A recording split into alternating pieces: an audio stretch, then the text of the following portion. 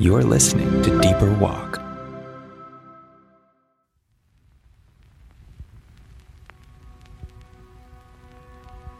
Today's Deeper Walk is titled Life to the Fullest, written by an anonymous author.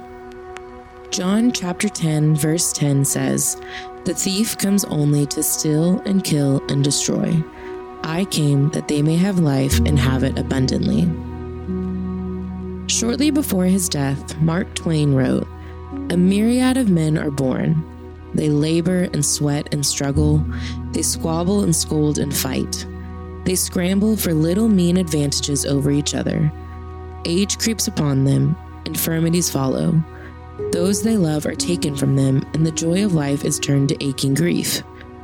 The release comes at last, the only unpoisoned gift earth ever had for them, and they vanish from a world where they were of no consequence, a world which will lament them a day and forget them forever." What a sad way to view life. No joy, no thrills, just aching grief. Certainly there is sorrow, misery, and more than enough portions of pain. But isn't there joy? Doesn't Jesus speak of an abundant life?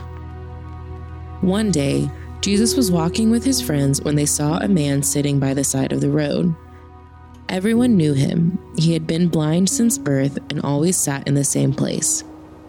After a few minutes of conversation, the encounter turned to an interesting climax.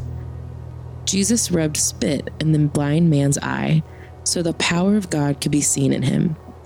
After washing it off, to everyone's amazement, the man could see. The blind man returned home, but rather than welcoming him, they doubted his identity. When he finally convinced them he is who he says he was, they drag him off to the religious guys to figure it all out. Rather than rejoicing in his healing, they questioned whether he was ever really blind at all. When the day is done, the guy is thrown out of the synagogue.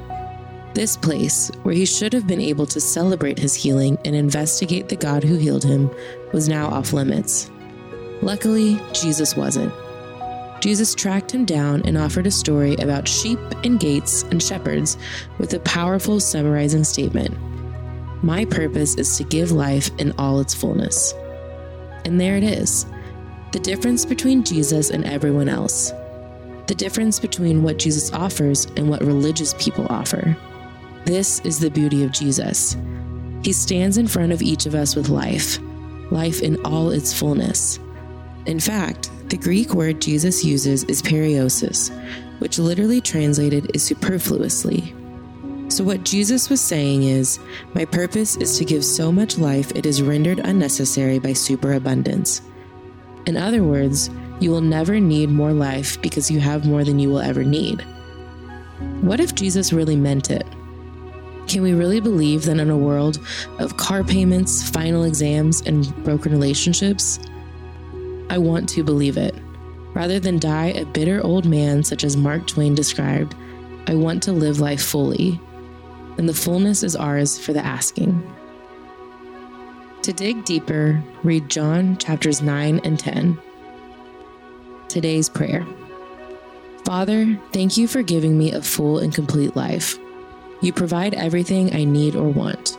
Remind me to always remain grateful for the blessings you have given me. This has been Deeper Walk, the devotional series from Relevant.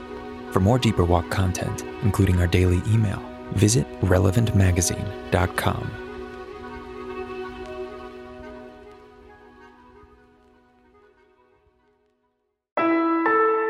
Relevant Podcast Network.